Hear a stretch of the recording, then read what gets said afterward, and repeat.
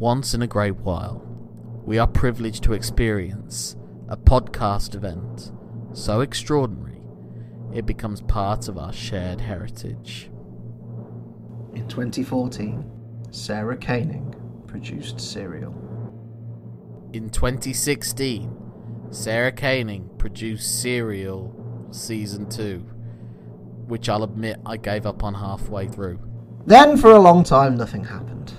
Until tonight, behold, the future of wrestling-based podcasts, Sting and Lex Luger versus the Steiner Brothers!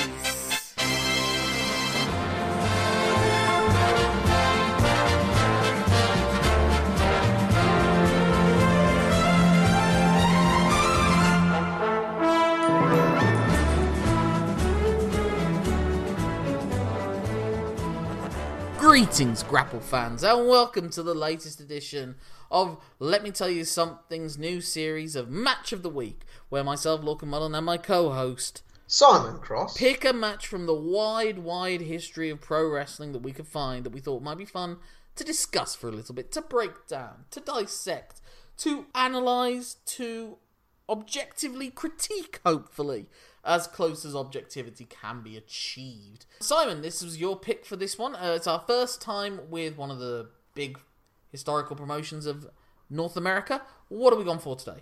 We've gone to Super Brawl 1 to watch the Steiner brothers, Rick and Scott, defend their tag titles against Sting and Lex Luger.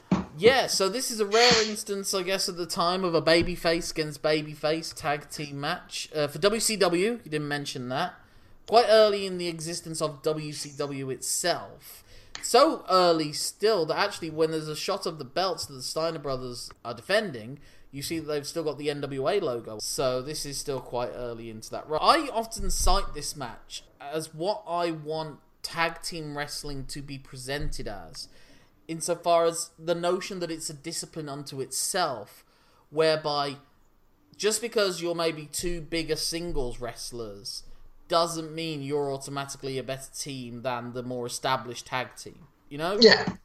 I like the idea of it being a separate discipline that has a different requirement, and therefore, while superstar tag teams, because we did a whole episode actually about superstar tag teams in the past, they automatically have a positive going in because they are two of the best. You know, like if Roger Federer and Rafa Nadal were to become a doubles team, they probably are going to be pretty bloody good and might win automatically.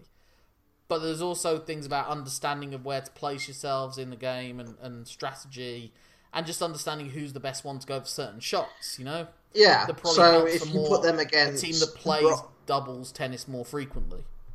Yeah, so if you put them against the Bryan brothers, obviously the most dominant force in men's double tennis, they'd probably lose, the Bryan brothers. I don't know if they'd lose, but it would be a tough game. It'd be a lot closer than an individual Bryan against either Federer or Nadal. Oh, yeah. Yeah. And that's what I always think that tag team wrestling should be presented as. You know, that this is a separate discipline. And that the Steiners are better at that than Sting and Lex Luger. But can Sting and Lex Luger's overwhelming power, in more ways than once, allow them to beat a team that teams all the time, even though... Although Sting and Luger are already established at this point as a weird friends, best of enemies... dynamic has already happened. You know, they've teamed and turned already, and soon after this, Luger will turn again and become a heel world champion before Sting beats him for the belt at the next year's Super Brawl. Also, one of the things that's good about this, different about this, is that because it's a babyface team against a babyface team, you don't get the traditional tag team dynamic of the hot tag, the beating them down, the doing the double teaming behind the ref's back. This is almost, in many ways, because it's a short match, it's only 11 minutes or so, but they pack a lot into it. In a way, it feels almost like a precursor to like a Brock Lesnar sort of match, where everyone's just unloading the big guns almost immediately. It's big, beefy men beating each other up, is what it is. Yeah. And it's glorious. Within a couple of minutes, Lex Luger's turning Rick Steiner inside out with a lariat, and Rick Steiner's returning fire by hitting him with an unsuspecting top rope bulldog, you know, and all that sort of stuff. Sting comes in and is like throwing people all over the place and diving over the top rope. Yeah, I like that as well because there's like with Scott and Sting, you've got the more agile members of the power teams as well. So there's like they can change angles, they can change dynamics, but the key central thread is we're both hard bastards. We're just going to like hammer each other. But they can all do their own things. Like, even though Scott Steiner's theoretically the more agile one, Rick Steiner can still come off the top rope, you know? Yeah. Just because Rick Steiner's supposed to be the powerhouse, how is Scott Steiner not the powerhouse, really, with that build? Yeah. It's crazy when you think how big he is there, and he ends up getting even bigger. Chemicals are a hell of a thing, aren't they? With his very tight, hot pink tights that don't leave anything to the imagination as far as the outline of... Scott Steiner's gluteus maximus. Before we watched this match, you did mention to me that there would be a crowd shot of a young teenage girl holding a set of wrestling figures. Teenage girl who looks like she might be 45. Yeah. She's got a bit of the Sinead O'Connor going on with the buzz cut. No, it was more like a frizzy thing, I think. It was, it's funny when you look at her. She's got those huge Coke bottle glasses. And she's... What was with everyone in the 90s chewing gum? That's what I wonder now, looking back on it. There was a thing that if it was the 90s, you were chewing gum in some way, shape or form. Often bubble gum. You know, I won't deny I had my fair few Hubba Bubbas in my time. But, I do, because obviously, like late 90s was like when I was getting like... infant school years. I do remember bubblegum being a really big thing, like the adverts for it and stuff like that in the late 90s, and it just went away. Yeah, it was just a thing like Shawn Michaels would be chewing gum like during most of his matches back in the 90s when he was like... Well, you get the great visual of obviously when you get super kicked or hit and you can spit the gum out. Yeah. Mr. Perfect as well being like that. But now you just don't see people walking around like with their mouths just openly chewing something. I wonder why that is. I wonder why that happened. Nah. But anyway, let's go back to the match itself. So yeah, it's just big moves after big moves throughout, really. There's a very short feeling out process between Rick and Lex, but it like I say, pretty quickly on it's flying shoulder tackles and both men trying to show their power against the other one. Rick is relatively short as far as wrestlers go in that era. I think he was 5'11". But he's squat. Yeah, he's squat powerful. And like those Steiner line clotheslines look brutal. Like everyone in this match can throw a clothesline. Oh, yeah. And there's a great moment, great bit of crowd teasing. Scott's on the top rope.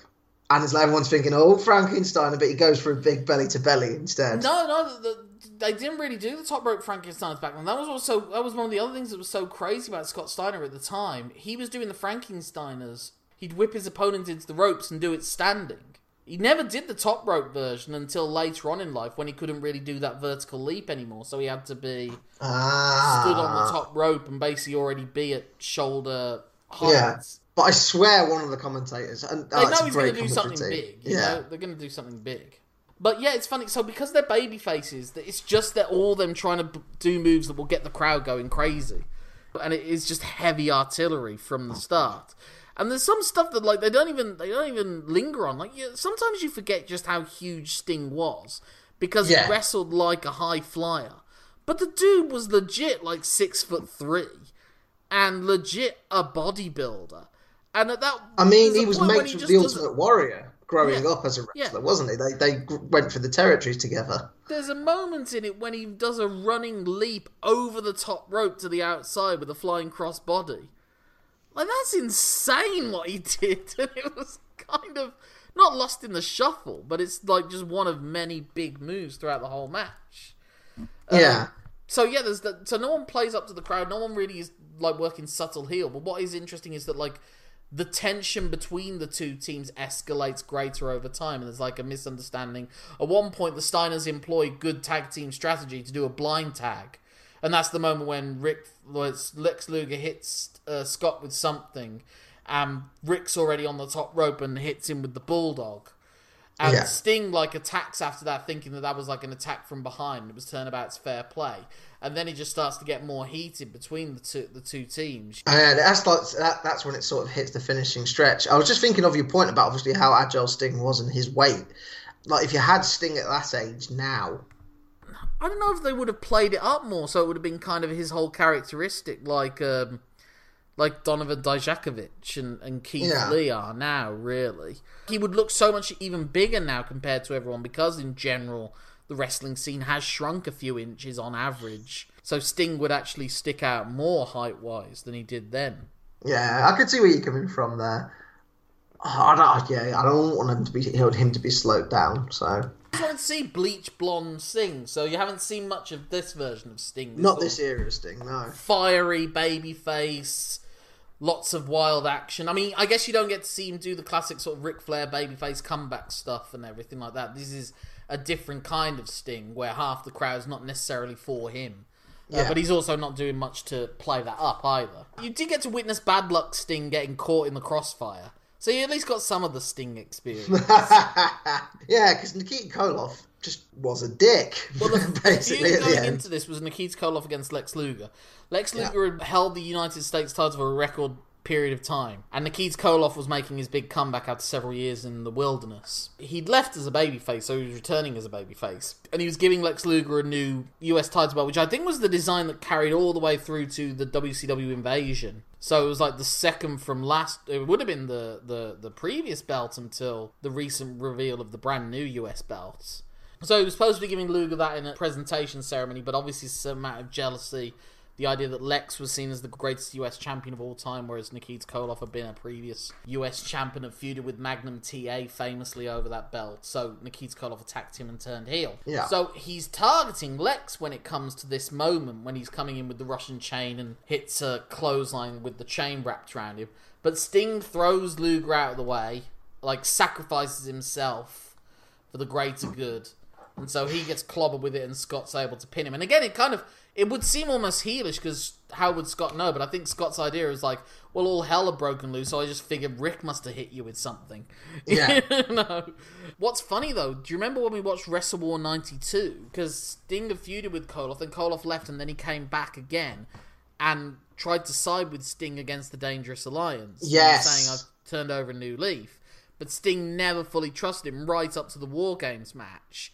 And Koloff's the last guy to come in. He pulls Sting away from someone, and it looks like they're arguing. And Steve Austin and Rick Rude can see that, and they're looking to attack Sting from behind. And so, replicating that moment when Sting threw Lex Luger out of the way to start their feud, Nikita Koloff pushed Sting out of the way and took the hit himself to prove to Sting. So it comes all full circle, and then Sting comes and helps him, and they beat the shit out of Rick Rude and Steve Austin. I mean, that's just wonderful...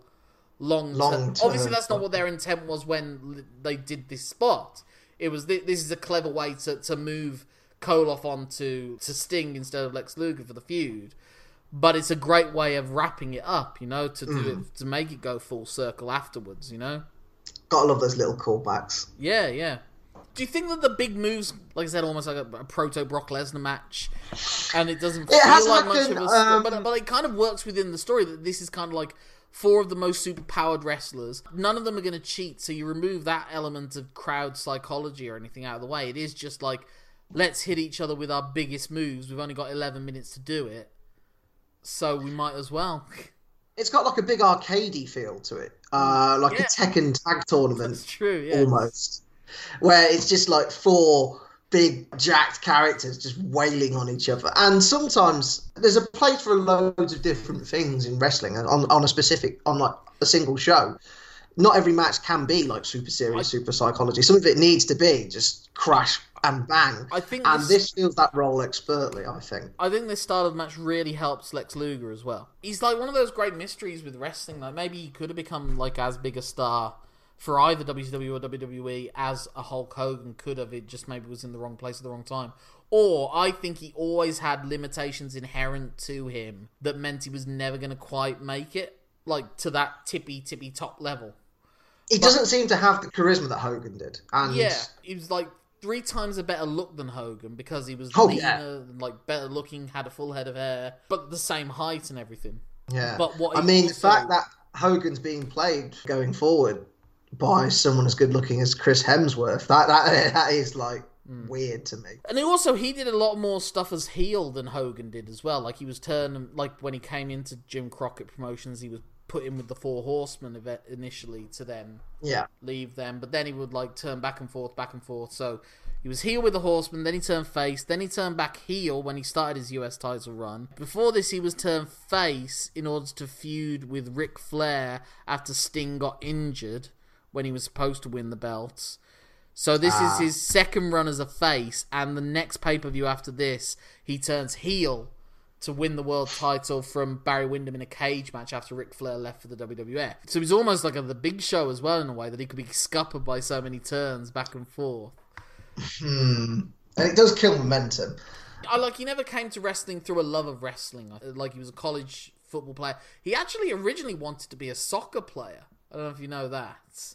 Like he was I didn't know. Yeah, he wanted to go to England and like play for Manchester United. I mean, as a centre back, could you imagine that dude on corners? I know that the drug testing wasn't as.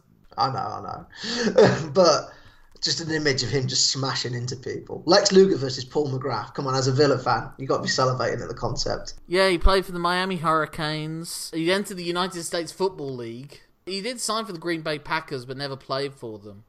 But he was with them for the whole season in reserves. It's so crazy when you look at the NFL now. Do you know, like, the average career of an NFL player is 3 seasons? It's a very high impact sport. Yeah.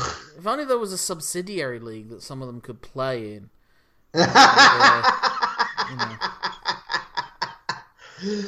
Look, we may never know if he had a chance to be second time lucky, Vince. No. I mean, pandemic. Let's cover that at a different episode. Yeah.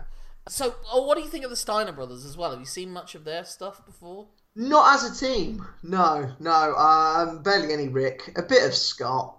Scott always just, by the time the matches I've seen of Scott were quite late on. I think this was more of a Steiner brothers match than it was a Sting or Luger match, which again really makes sense in the notion of it being, their discipline, their domain.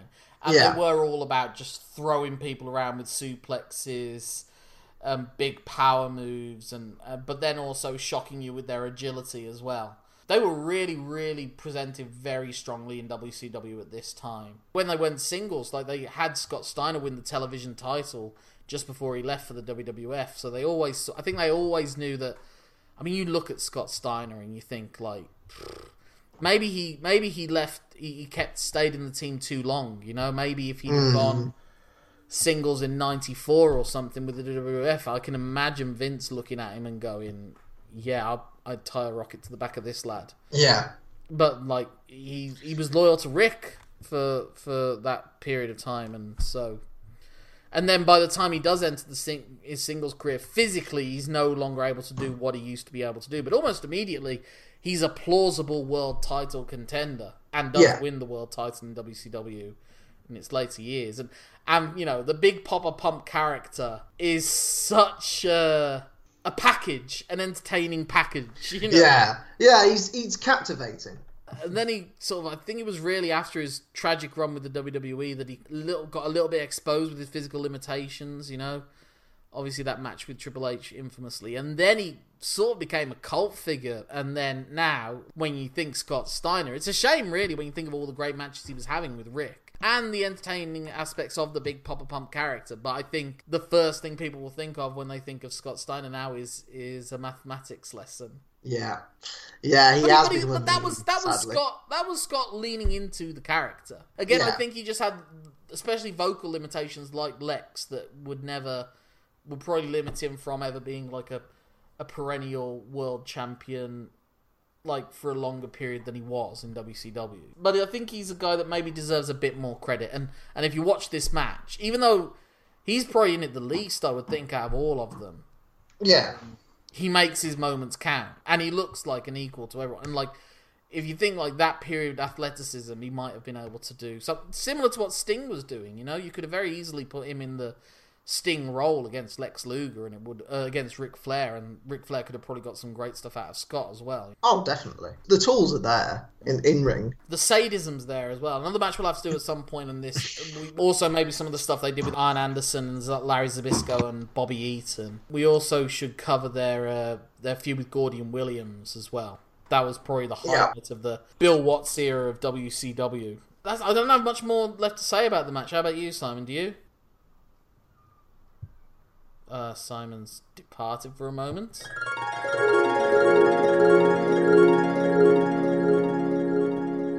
Well, that was quite a while back. I literally was living in a different place when we recorded that, Simon. Unfortunately, we also failed to record an outro at the time, and that's why we're back in the modern day. We are mad time-travelling bastards this episode. Yeah, so thank you for listening to that episode about a match that, I'll be honest, I've forgotten a large amount of. And I can't remember a single thing we said about it. The peak of professionalism, right here. So, what we always planned to do with Match of the Week was to give you 4-episode chunks, and then after every 4 episodes, assuming no 5 stars happen in between the break it up, we'll give you another Let Me Tell You Something. And so, since this is the 8th Match of the Week, not counting the John Huber special, that means that it's going to be another Let Me Tell You Something so soon after the previous one. And then we'll be back to Match of the Week. So in our next episode, Simon, assuming no 5-star matches happen, what will be our topic for discussion for the next LMTYS? We are looking at what will WWE look like in a post-Vince McMahon world. Sorry, that sounds like he's definitely going to die to give it up, but we'll cover that. Are you saying the ghost of Vince McMahon could be operating? Maybe to do some sort of Weekend at Bernie's situation with him? There's a really carny theory going on at the minute that Vince died sometime in 2020, and that's just why he's not been around. Except for when he introduced The Undertaker into the Hall of Fame and everyone was freaked out by his... Unless that wasn't operated puppets. How weird it looked. Coroner has had to put on loads of extra makeup and everything. Whatever he did to those eyebrows. But anyway, until then, Simon, how can people get in touch with you if they want to talk more about the Sting's Lex Luger Steiner combinations? They can get in touch with me on Twitter, where I'm so known as Simon Cross Free. Free for the number of weeks. This was delayed by at least due to Big Dave's 5-star-a-thon. It's been way more than 3 weeks. It might be 3 months by the end of this. But my name's Lorcan Mullen. That's LORCANMULLA for awaited, N for not anymore. That's my Twitter handle, Instagram, Facebook, Letterboxd, putting at gmail.com at the end of it. That's my email address. Get in touch with the show at lmtyspod@gmail.com. LMTYSpod is also our Twitter and Facebook handles. And if you fancy throwing a few pennies our way, like Rick Steiner throws a few Steiner lines here and there, then by all means go on our Patreon at patreon.com/LMTYSpod. And if you want to have your very own Dave Meltzer experience, pop us a 5-star review on Apple Podcasts. Well, there you go. Well, there's nothing left to be said at this point until we start talking about dead Vince McMahon. Oh, God. Other than, my name's Lorcan Mullen. My name's Simon Cross. Thank you for letting us tell you something. Have a great time. Until the next time.